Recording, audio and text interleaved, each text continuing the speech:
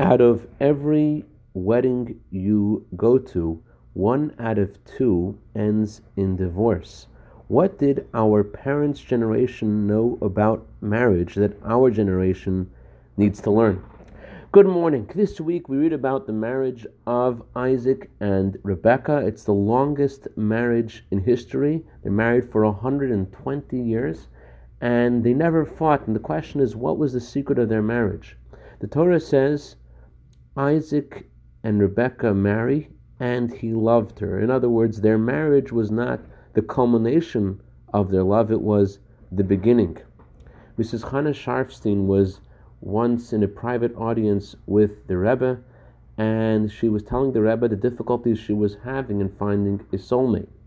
The Rebbe told her, "You read too many books.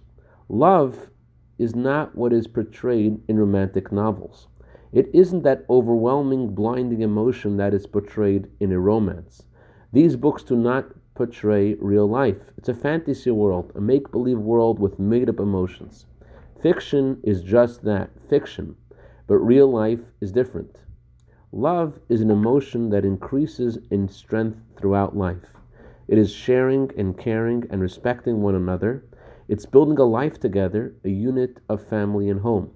The love you feel as a young bride is only the beginning of real love. It is through the small, everyday acts of living together that love flourishes and grows.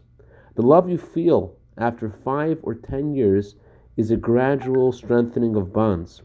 As two lives unite to form one with time, one reaches a point where each partner feels a part of the other, where each partner no longer can visualize life without his mate by his side.